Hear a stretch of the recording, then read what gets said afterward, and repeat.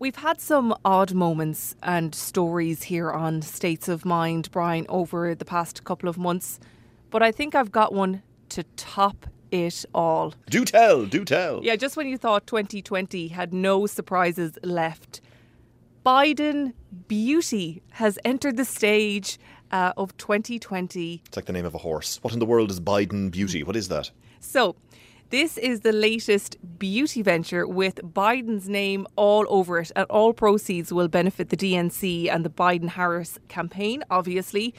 They are selling the most expensive beauty blenders I've ever heard of for more than $20. So they're the little, if you can imagine, they're like little sponges that you put your makeup on. Oh, I was going to ask, what's a beauty blender? Is this is it like a liquidizer? What is it? Your daughters aren't in teenage years yet, Brian. They're not there yet. I need to know this terminology, yes, You'll for the know future, it soon. absolutely. But apparently Biden Beauty, they're also going to have sweatshirts, tote bags, buttons, pins, all with the candidate's name on them, with the phrase, "America is beautiful." Oh my goodness me. There It's you very go. impressive. So branded beauty products. That is the next thing. I really yeah, hope we've spoken in the past about all these merchandise and these products that the campaigns bring out. Let's have a look. I'm just here on the... Oh, here's a new one. On the Trump one. You love this. A Workers for Trump hard hat. So you can get your construction hard hat emblazoned with Donald Trump. The difference. Very good. Beauty blenders for Biden, construction hats for Donald Trump. I mean, Donald Trump, just for balance, I think he should debut a beauty line, and I can compare both candidates' products. There's definitely a joke in there about tanning. Tanning line for Trump. Tan lines, hairspray. The guy is a walking ad for beauty, or maybe an anti-ad for beauty. I don't know. But either way, yeah, definitely there's something there for the Trump campaign, I think, too.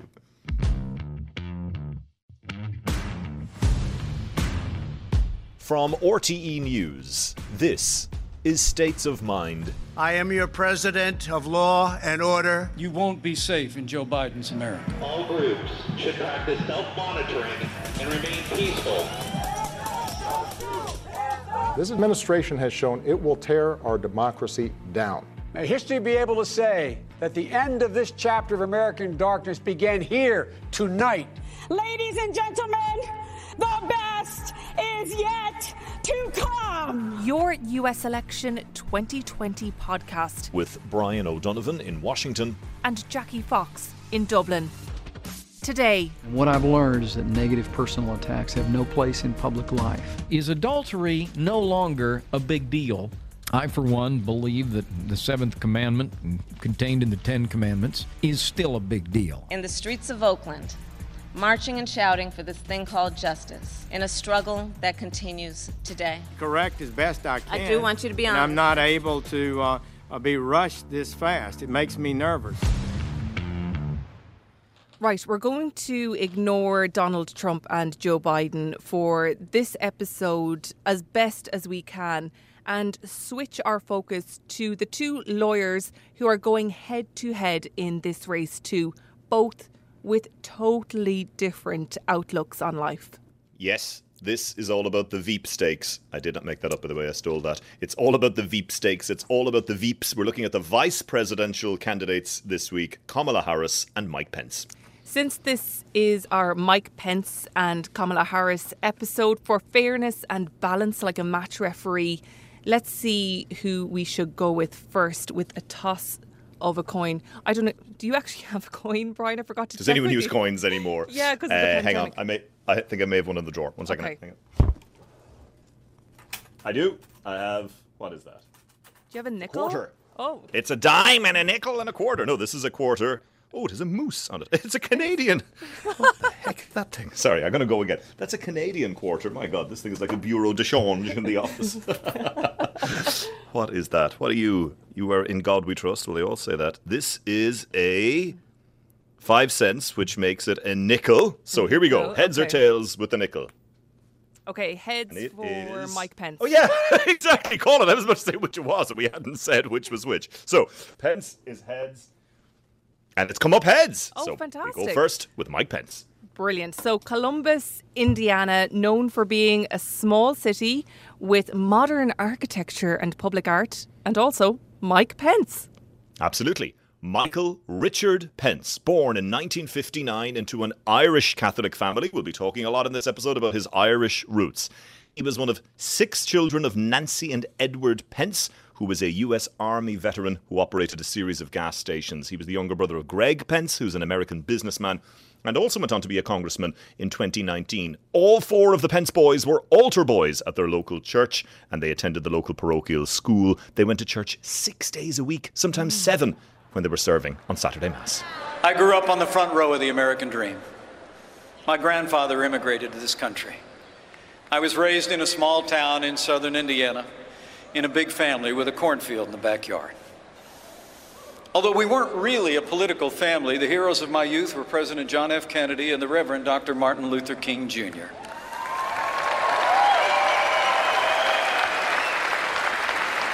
When I was young, I watched my mom and dad build everything that matters: a family, a business, and a good name. I was raised to believe in hard work, in faith, and family. My dad, Ed Pence, was a combat veteran in Korea. And surprisingly, I suppose, like many Irish Catholic families in the 60s, and there are still some JFK black and white portraits hanging around houses in Ireland somewhere, Mike Pence grew up idolising former President JFK. Yeah, and I think when we go through Mike Pence's life, you're going to see a few twists and turns. We all have an image of what he is now, the kind of person he is, his beliefs, systems, his politics, but that really changed and evolved over the years. He grew up idolising JFK and even voted for Jimmy Carter back in 1980. He volunteered for the Bartholomew County Democratic Party as a student at Columbus North High School. But as the 80s went on, things changed. He became far more devoted to his faith when he was a student at Hanover College, and he became a born-again evangelical Catholic and moved from being inspired to JFK to being inspired by Ronald Reagan. And at that Hanover College, Jackie, he had quite a famous classmate. Who?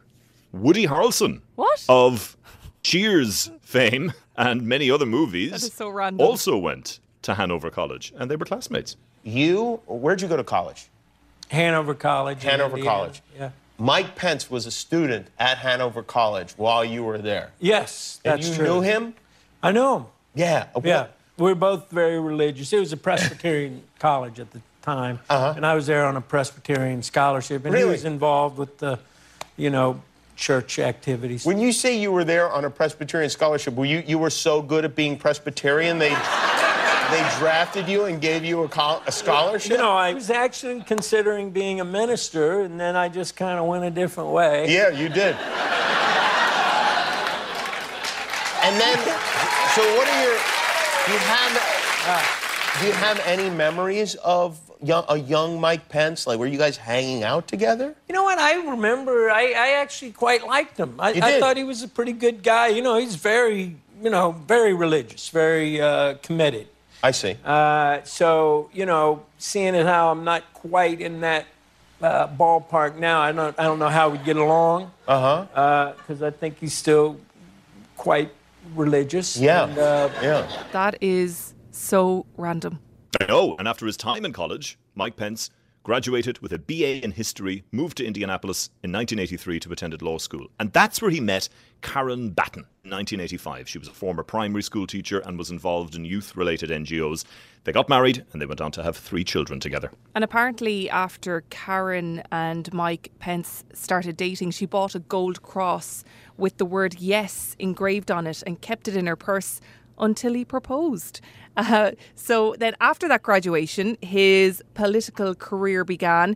Even though he went into private practice after college, he became involved in the Republican Party and ran for Congress in 1988 and 1990, losing both times.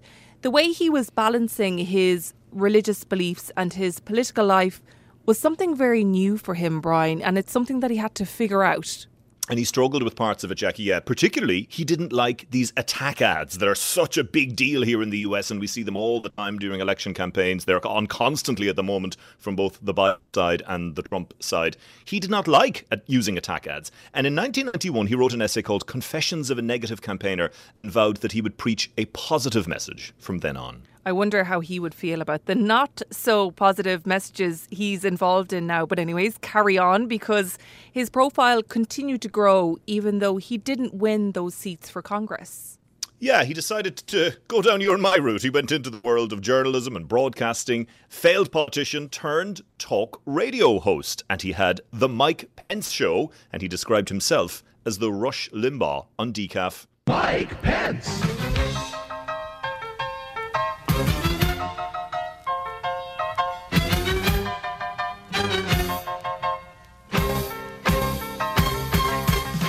Carl, with your take on it, was justice served in the case of Kelly Flynn? Is adultery no longer a big deal in Indiana and in America?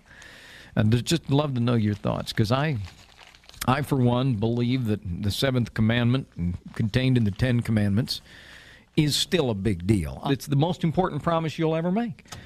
And holding people accountable to those promises and holding people accountable to respecting the promises that other people make, to me, what could possibly be a bigger deal? That sounds great, Jackie. I think we could use that jingle on this podcast. What do you think? Would that work? Let's steal it. Let's go for it. Now, what made him stand out as a radio presenter was that he was very conservative and he supported all of that agenda, but he was also noticed for having a level-headed manner and willingness to listen to opposing views. Here in the US, some of these conservative talk show hosts are really aggressive and full-on and will only shout their own opinions, but Mike Pence as a presenter seen as a little bit more level-headed and a little bit more even. He then went on to become a morning show TV host in 1995. I was thinking about this. Could we imagine him on Ireland AM on TV3? Over now to Mike Pence with the Odlums lady in the kitchen?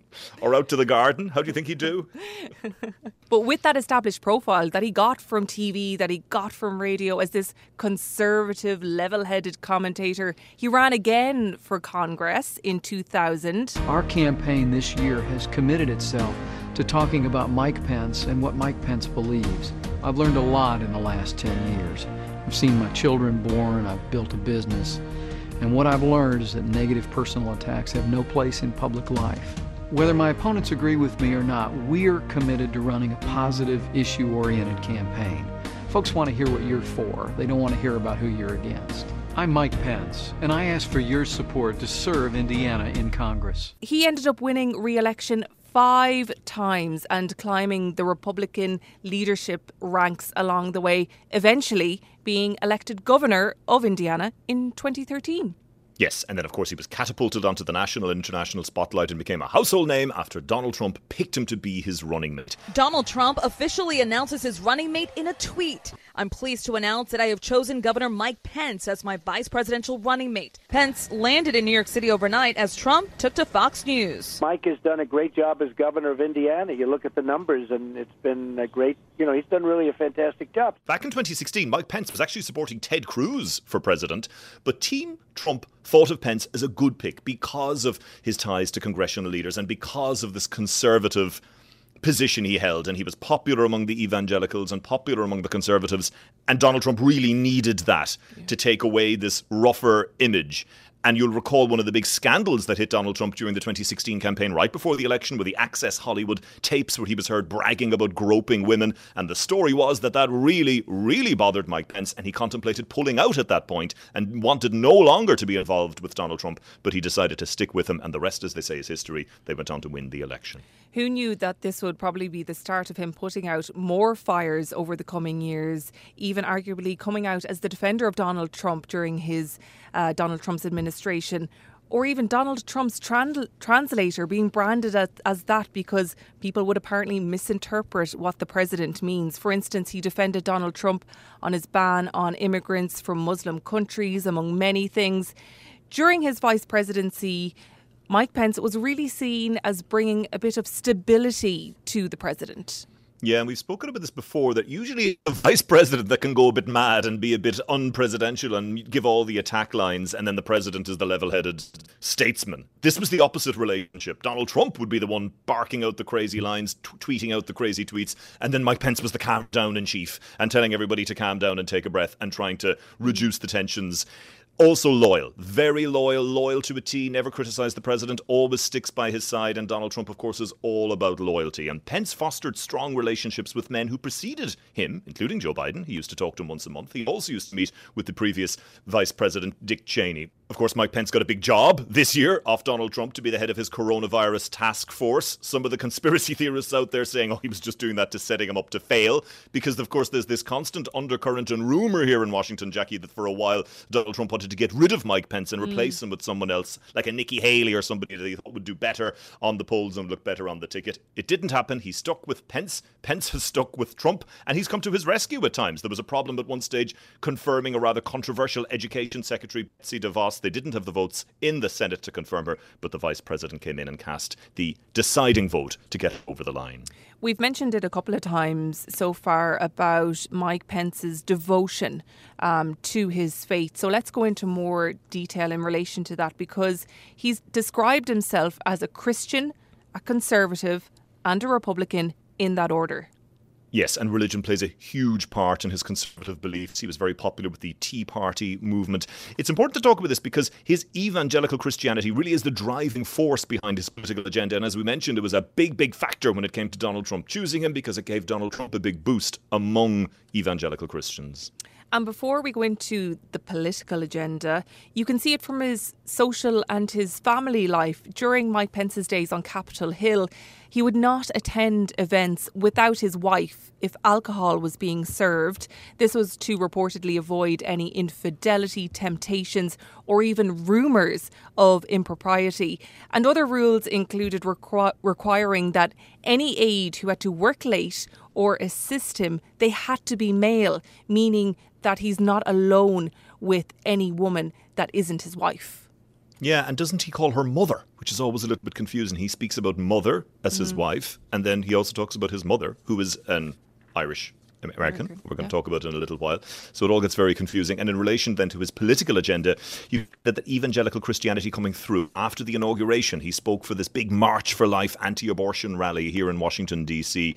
He has denied federal funds to Planned Parenthood. He's made it legal for religious conservatives to refuse to serve gay couples. He's come under fire for his stance against same-sex marriage and the repeal of the don't ask, don't tell rule. This is where gay members of the military had to hide their sexuality or risk expulsion from the military. His wife also came under fire in 2019, quite recently, when she resumed teaching at what's been described as an anti-LGBT school. In an interview with a Catholic TV network, Mr. Pence said it amounted to an attack on religious education.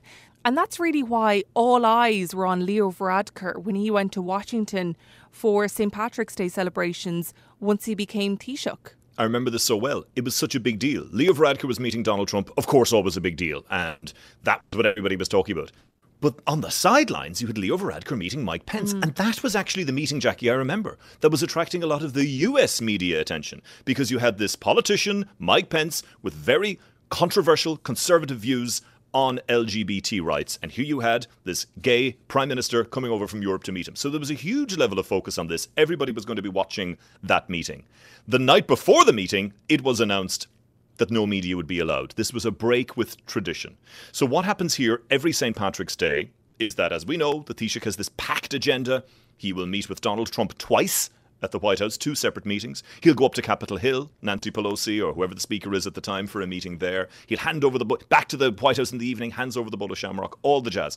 But the first event of the day is always a trip to the Naval Observatory. The Naval Observatory is this beautiful compound outside Washington, just in the kind of Georgetown West area of Washington. Lots of different military facilities, lots of different mansions, and the biggest, nicest mansion in the middle of this compound is the Vice President's residence. You're brought up as the media. We're screen checked in the morning, 6 a.m, crack of dawn, because it's a breakfast meeting between the Taoiseach and the Vice President. You're brought through security. I remember the last time we had to hang around by the swimming pool, as you do. It was covered over, of course, because of the depths of March. It was bloody freezing. But it's this amazing old mansion. You wait by the pool, then you're brought into the room, and then the Taoiseach is there meeting with the Vice President. Shaky handies, speech, the usual jazz. But controversially, that first year, no media allowed. And Leo Varadkar had said that he would be raising the issue of LGBT rights. So the big suggestion was that they kick the media out because they didn't want the embarrassment. But after the meeting, the Pence side and the Irish side were quick to say, lovely meeting, very warm. And Mike Pence invited Leo Varadkar and his partner, Matt Barrett, to both come back next year, once again, for another meeting. Fast forward to 2019. Yes, this time the media was allowed in, and this time Matt Barrett, Taoiseach's partner, was with him. And they went into the room, they did the usual chat, they had the breakfast, and in Leo Varadkar's speech, he didn't hold back. And he made reference to the fact that he is very lucky to now live in a country and now live in a world where he is judged on his political beliefs, but not on the colour of his skin or his sexuality. Now, I remember at the time when they had this meeting, the big question was, well, where's your wife, Karen? She was actually out of the country at the time on Special Olympics duty, so she missed that meeting. But again, it led to some sort of suggestion of maybe she didn't want to be there, the photo op, the controversy, whatever else. But all of that was put to bed when, in fact, Mike Pence and his wife, Karen, joined Leo Varadkar and Matt Barrett for lunch at Farmley House in Dublin during his visit to Ireland in 2019. And with that Irish mention, Mike Pence was clearly influenced politically from his Irish Catholic family.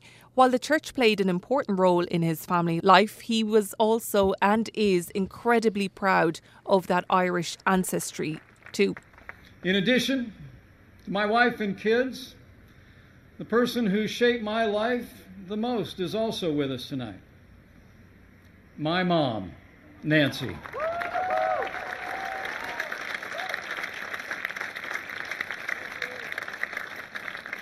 She is the daughter of an Irish immigrant, 87 years young. And Mom follows politics very closely. And the truth be told, sometimes I think I'm actually her second favorite candidate on the Trump-Pence ticket. Yeah, Jackie, there he was during the RNC, the Republican Convention speech, making reference to his Irish roots. He paid a 2-day visit to Ireland back in September 2019.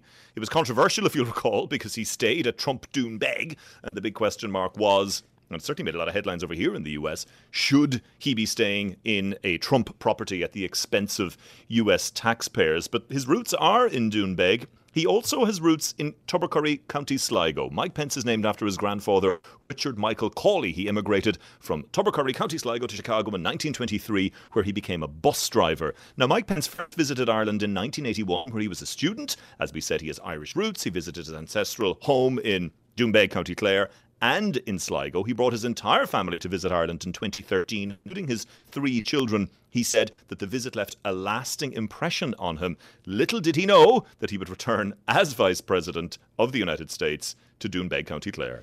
Well, there's one man, Brian, who knows about all of this too well. Hugh McNally from Doonbeg in County Clare knows exactly about Mike Pence's Clare connections. So, Hugh, where do you come into this Mike Pence family tree, and what are his connections to County Clare? So my great-great-grandmother and Mike's great-grandmother were sisters, and both came from the village of Doonbeg, right where we have the pub Morrissey's, and right across the road was my grandmother's home, and both my great-great-grandmother and his great-grandmother both came out of that house, which is still in the family, I'm happy to say. And it's something that he has a place that he has a really strong connection to, Hugh. He's visited Doonbeg on several occasions. No, he really does. The first time I met him was in the 90s when he was here, and then he was here in 2003 when he was the governor of Indiana, and then of course he was here last year for the most infamous visit whilst he was vice president. And his mom, Nancy, has been here on several occasions. So when she came over last year with him, with Mike's other sister, Annie, it was just great to see, like, his mom, Nancy, for him to be able to bring her over. It was absolutely fantastic and great to see her again. I hadn't seen her since the early 90s. You mentioned the word infamous, an infamous visit. Like, what do you make of all the controversies when Trump comes to Doonbeg, when Pence comes to Doonbeg, the tweets, the drama, the scandal? Like, as a relative of his and as someone who's met him personally, do you take it all in your stride? Does it bother you? Do you have a view yourself on the whole politics of it all? Well, we just know them from, like, as I say, I've met the vice president, which we call him Mike, and we've met him a bunch of times, and he's just a really approachable, really nice guy. So the whole fact that he is the vice president, it's almost lost on us. You know, when he came last September, it was funny. You'd have the White House staff and you'd have all the Secret Service surrounding and say there was a cavalcade of 63 cars, I think it was in total. And he said he's going to be in X car and he's going to come out and it's going to be all choreographed and But as soon as he got out of the car, he came over and we embraced each other, and he just talked normally. He said, "Can I go over and talk to the crowd? I'll talk to all the locals." So, the fact that he's vice president is almost lost on us. But obviously, it's nice that he is vice president with a connection of the village of Doonbeg, and still always likes to come back. He mentioned his Irish roots actually in his big acceptance speech at the Republican National Convention. Do you think his Irish roots are important to him? Does it influence him? Is it part of his belief system? Is it part of his day-to-day life? I absolutely do believe it's important to him. Like to bring his mom over, that was the greatest thing, to be able to bring her down to Doonbeg. And his mom is a hilarious woman. She loves her Irish roots, and she instilled that love on all her kids. Mike's brother Greg was over in 2017, so she's constantly trying to send as many as the family over. Another nephew of Mike, John Pence, who actually works on the Trump campaign, he was over here twice between I think it was 2012 and before he took up a post on the campaign. So Nancy would always be sending me emails saying, "This cousin is going over to Ireland, look after them." So she's always trying to send people over, and that comes across on Mike as well. Certainly did in the last visit. Can you take us back to the 90s there, Hugh, when Mike Pence visited? Can you paint a picture for us? What was it like? What were you up to when you met? Well, I was about 9 or 10, so my memory is a little bit gone on it, but when they came over, they were your American cousins. It was always so nice to see them. They got such a kick out of coming over here. Ireland, maybe it's probably evolved as a country in those 20 years, but it was just great. When they come over, they'd bring over memorabilia of, like, say, the Chicago Bears or the LA Lakers. They'd be bringing over all these T-shirts, and for us in Ireland in the early 90s, it was like, wow, this is fantastic. So we were always welcoming the American relatives over with the presents that they bought. So we got a good kick out of it. Was there shock that he became vice president? That this guy who was probably pulling pints in the pub in the 90s, chatting to locals, would then 20 years later, 30 years later, become vice president? That's huge. Like when he was, the last time he was over before he became vice president was in August 2013, and he was actually staying in what was Doonbeg Golf Club. It was taken over the following February by the Trump organization. So he came over with his family. He was staying in the resort. He made a point of the 2 nights he was in Doonbeg, he wanted to come down to Doonbeg, and he wanted to meet my mom and my brothers, and he was mad to meet the family and just anxious to meet them and just to show. And he actually came over. He was with his kids. He was with Audrey and Charlotte and Michael Jr. So they were all over with him. So really, really wanted to show them the Irish heritage. So it was nice to see. It was great. So little did we know that, I think, was it 18 months later that he'd be running for vice president with the person that owns the resort 2 miles away. So like a double whammy for the village of Doonbeg.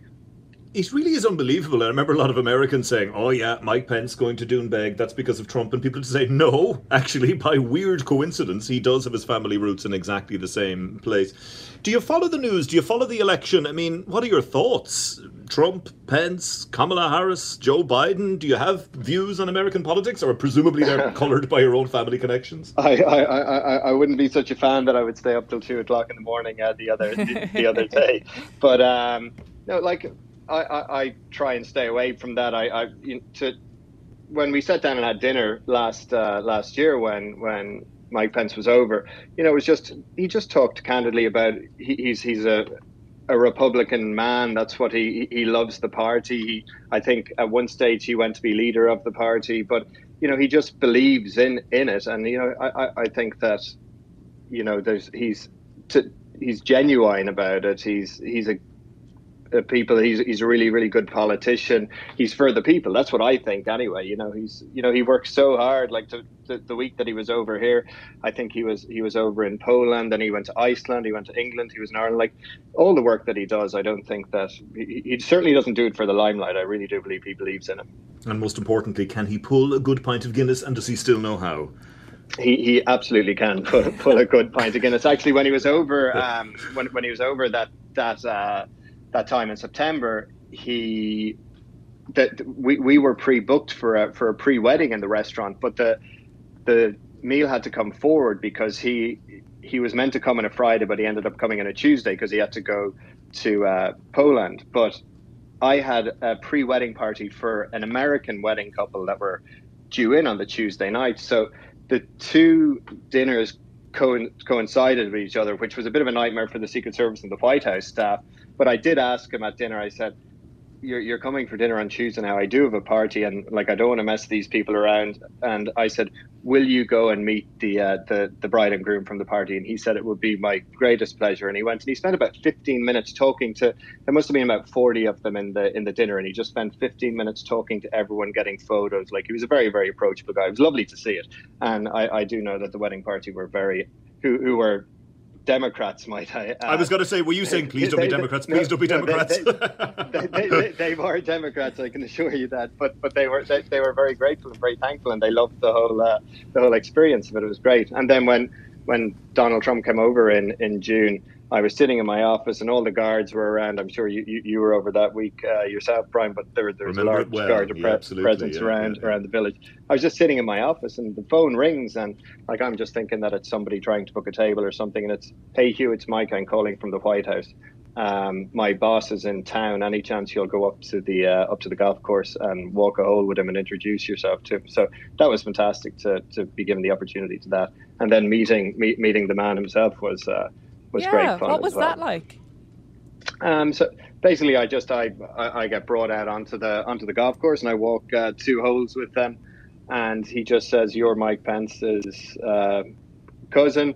He said, "Your hair isn't as grey as his. You probably don't work as hard as him. He's a really hard-working guy." But the thing I take away from meeting him is that when he came off the 18th green, there was about 25 of the greenkeeping staff, and they were all waving him goodbye, and the Secret Service people were trying to usher him onto the chopper, and he said, "No, I want all these guys to come down, and I want to shake all their hand to tell them what a great job they've done on the golf course." So that was nice. These are the things that you don't see, but it was nice to just kind of experience it firsthand and see it. Hugh, that was great. Thank you so much for speaking with us. Really appreciate you taking the time. Yeah, thanks so much, guys. Okay, bye. Chat to you soon. Thank you. Cheers. Bye.